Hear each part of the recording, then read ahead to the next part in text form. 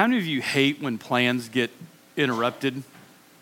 Anybody like want to admit like you're very like type A, I plan everything, and then something happens and then it just jacks with you and you can't like, you know, it, I'm gonna be honest with you, I messed up this morning.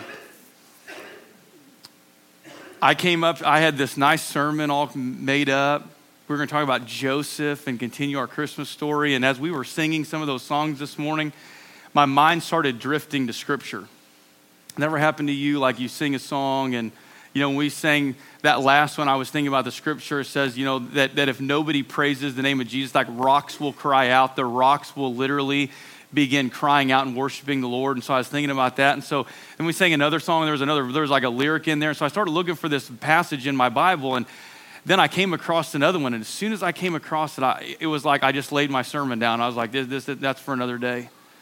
If you have your Bibles, turn me to the book of Titus. You know, last week we talked about, I'm feeling festive this year. I don't know if it's because I went to Silver City and saw the Christmas lights. And I'm usually one of those like Scrooges that say, you know, let's wait till after Thanksgiving to start celebrating Christmas. But my lights are already on my house. My tree is already up.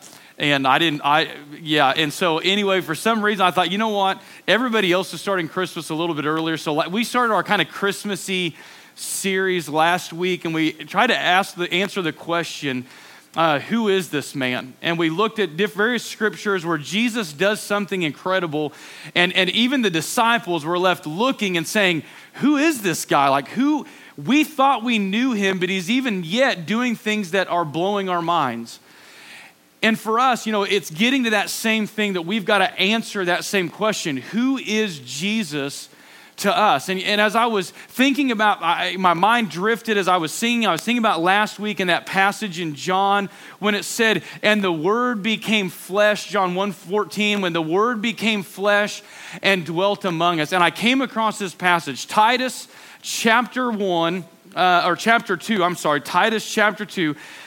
Small book, it takes up like a page and a half in my Bible.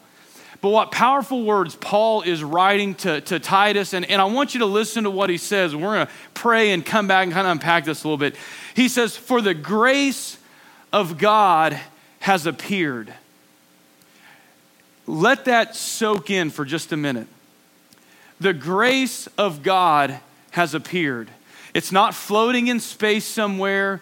It's not a thought that someone came up with. The grace of God has appeared, bringing salvation for all people, training us to renounce ungodliness and worldly passions and to live self-controlled, upright, and godly lives in the present age, waiting for our blessed hope, the appearing of the glory of our great God and Savior Jesus Christ, who gave himself for us to redeem us from all lawlessness and to purify for himself a people for his own possession who are zealous for good works. Would you bow with me in prayer? Heavenly Father, we thank you for this opportunity to be here this morning. We thank you, God, for your word, for the timelessness of it. And God, I pray now as we come together, Lord, our hearts engaged, our minds engaged, Lord, that for a few minutes this morning, Father, we would just be able to intently focus on your word, that God, it would wash over us, that, Lord, we would receive it well. And God, I pray that your spirit would be our teacher. Our God, I pray that you'd be in our midst this morning. We know that the grace of God has appeared even this morning here today to be with us. And so, God, I pray that you would just minister to us this morning, for it's in your name we ask these things. Amen. I could not get past that first line. For the grace of God appeared to us. Now you think about last week, and we think about this idea of Jesus and this whole holiday season. And you know, again, the Scrooge in me gripes that this is getting pushed back. Like we walked into Lowe's in October before it was even Halloween, and there were Christmas trees going up. But on the flip side of that, I think as a Christian, that's good for us because it's this reminder that the implications of the Christmas season extend well beyond 1 month or 1 day in a given year. That we remember that it was on that this is the time we set aside to celebrate this idea that the Word became flesh, that God, the creator, the sustainer of the universe, he became flesh, that God's grace appeared to us. That it is here with, and that cannot under any circumstances ever be lost on us. That we float through life. Like, listen, the grace of God has appeared to you and to me. And some of us have responded in faith to that grace, and we've said, yes, Lord, we believe that you are who you say you are. We believe that you are the Christ, as Peter proclaimed, the Son of the living God. That you are God in the flesh, come to this earth. And then and Paul goes on, I love this. He says, bringing salvation for all people. I can remember talking to one family that's currently in our church. And they had been in our church for a separate function, and they had I can remember it like it was yesterday. They had a car, and they were pulling underneath the breezeway, and I caught them, and I said, hey, it'd be really good for you. We'd really love to have you come and visit us on a Sunday morning, come and worship with us. And I remember the guy looked at me, and he said, man, if I come to that place on a Sunday morning, lightning will strike and burn that place to the ground. And I said, you spent all afternoon here, and ain't nothing's happened. You'll be fine on a Sunday morning. And I say that because there's a lot of times that we have this mentality in our heads that Christ could never forgive me for if you knew what I'd done, if you knew what I was capable of, you knew the thoughts that went through my head or the things that I've done in my past, God would, but he doesn't say, if you're good enough, I can save you. He says that salvation for all people, that when the grace of God appeared, it brought with it salvation for all people. Are you a person? Then salvation has come for all of us. It doesn't matter what our past looks like. And thank God you didn't know me 20 years ago. And how true is that for a lot of us? That we get these clean slates, so to speak, to come in. But on a spiritual level, God's saying, listen, I'm going to give you a clean slate beyond what you can ever even imagine. I'm going to wipe it away. He says, your sins are as scarlet, but I'm going to make you white as snow, and not the dirty snow after we've been driving on it for 3 or 4 days. That fresh, fallen snow that makes you put your sunglasses on when you go out and decide to brave the cold to shovel your driveway. Because there's a purity to that, there's a beauty to that. And he says, listen, I'm gonna take your sins that are scarlet, I'm gonna make them white as snow. That's the clean slate that Jesus says he's gonna bring to us when we repent of our sins and we turn to him in faith. So the grace of God has appeared to us, bringing salvation to all people. And he says, and so then he goes on and he writes, training us to renounce ungodliness and worldly passions and to live self-controlled, upright, and godly lives in the present age. So not only does he save us, but we could also use another word, that he sanctifies us, that he sets us apart. He trains us to say no to sin and yes to righteousness. We don't sit on a fence and straddle it saying, well, I want a little bit of this and a little bit of that. Church, listen, if we could just for a moment close our eyes, and if God would give us the grace to be able to see what life would be like if we would just surrender to him, if we would, as that song we sang, if we would just say, yes, I will, Lord. If God could give us a glimpse, I think it would blow our minds, the peace and the joy and the blessing that would come over our lives if we just say yes to him. Now that yes means different things to different people. For some of you this morning, that yes is a yes to receiving Christ as your Lord and Savior. For others of you, it's saying yes to living for him in a way that you never have before. Some of you, you know the yes that needs to be said. You don't need anybody to tell you right now, I'm going to say, you need to say yes to something, and bam, thing's going to pop in your head, that's something that God's been calling you to do. But he's training us up to renounce this ungodliness and to live these self-controlled, upright lives. To be the church. To be who God has created us to be. To live in this freedom and in this new slate that he's given us. That as he forgives us for our sins and he washes us white as snow, that he sets our life on a new course, on a new direction. Like Jesus coming to this earth isn't just a reason to celebrate a holiday and get a couple days off of work and exchange gifts. Like there is a significance to the fact that we celebrate his birth. That there is an imperative here that if he is who he says he is, and he is, then there is a response in us that isn't just in a month or a season, but it is a response because his coming to this earth, the implications are life-changing. Not just season-changing or mood-changing, it is life-changing. And we come in, and I appreciate David's honesty. David is one of my best friends. He and I talk on a weekly basis. And I know exactly where he's coming from. And some of you, if we sat down and we talked, it would be no different. And we look at those things. But here's the beauty of what God offers us. That even in our most hopeless situations, we have hope. Why? Because the grace of God has appeared to us.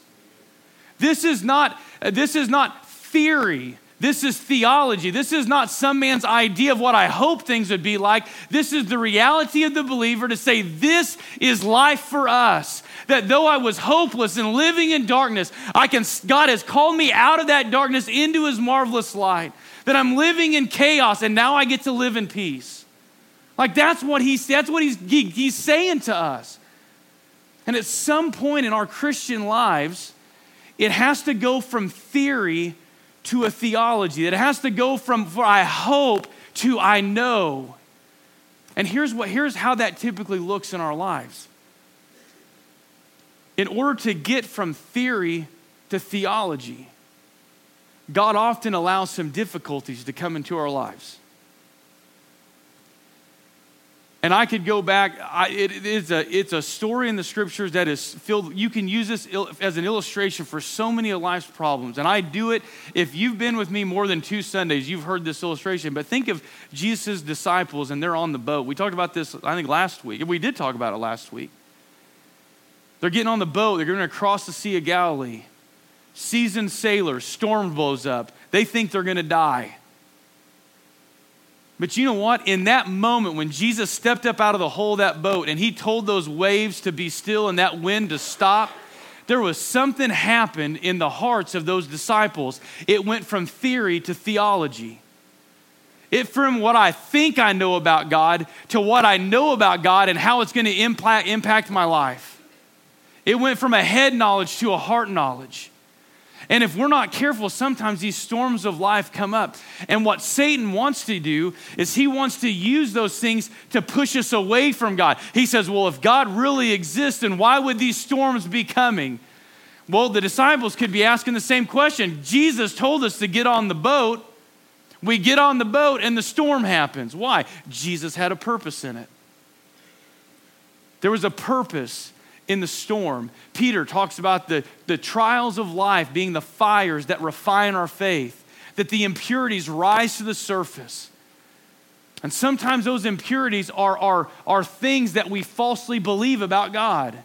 And they need to rise to the surface, and God needs to wipe them away so that what we know about him, what we believe about him, what the scripture says about him, that it begins to be the thing that firms up our faith, that purifies our faith. That when those difficulties happen, when those trials come, that we know that we have a God who is faithful to us. And if he led us here, we can guarantee one of two things. Either he's going to lead us out or there's something he wants us to learn about him in the midst of this struggle. But I'm going to be honest with you. I often miss those. I do. Because I mope and I sulk and I'm, oh, woe is me. Life is so difficult. Why can't life be a little bit more easy? Why can't things be perfect? And I miss out on God revealing incredible God things to me. Because instead of looking at what hurts, or instead of looking to him, I look at what hurts. The grace of God has appeared to us, bringing salvation to all people. That the word became flesh and dwelt among us. And this salvation, listen, we tend to think of being saved and we want to cast this thing off as some salvation. Someday I'm going to be saved. Someday I'm going to inherit eternal life. Someday I'm going to live in heaven. But that salvation for us is right now. That salvation isn't someday, it's this day. It's the choices I make And David couldn't have been more true, more right. When God gives us a choice, I can choose to live in my fear. I can choose to wallow in my sorrow. I can choose to feel sorry for myself. Or I can choose to be joyful. I can choose to have hope in Christ. Listen, I love what he says in this passage. Look what he says, that he's training us to renounce ungodliness and worldly passions and to live self-controlled, upright, and godly lives in the present age. Boy, that's a timeless phrase, isn't it? Because there's a lot of people outside of our walls this morning that need to see the hope we have in him. Look what it says. Waiting for our blessed hope, the appearing of the glory of our great God and Savior, Jesus Christ. Now, in some respects, we're waiting for his appearing. We know that one day God's going to appear in the clouds, and there's going to be the sound of trumpets, and the dead in Christ are going to rise first, and those who serve him are going to fall and are still living are going to follow after him. But you know what? There's another appearing of his that we don't have to wait for. That you and I, this morning, there's some things we know for certain. We know that Jesus came. We know that Jesus died. We know that Jesus rose again. We know that as Christians this morning, the Bible tells us that when we receive him as our Lord and Savior, we have the indwelling of the Holy Spirit. Now, I cannot begin to explain the technicalities of that. All I know is that when I receive Christ, his Holy Spirit comes and dwells inside of me, that his presence is with me. And so when I talk about the appearing of the Lord, when Paul's writing to Titus, like they're looking ahead to Jesus coming back. But for us today as believers, like, yeah, we live in an anticipation of that. We're anticipating that, but at the same time, like, we've got to understand that we get to live in his presence every day. That we get to live for him and with him. And then and there's a hope that's generated by that. Who gave himself for us to redeem us from all lawlessness and to purify for himself a people for his own possession who are zealous for good works. Now I'm going to wrap up with this morning because I have just messed this poor band up because I gave them the end of my sermon before. But here's the thing.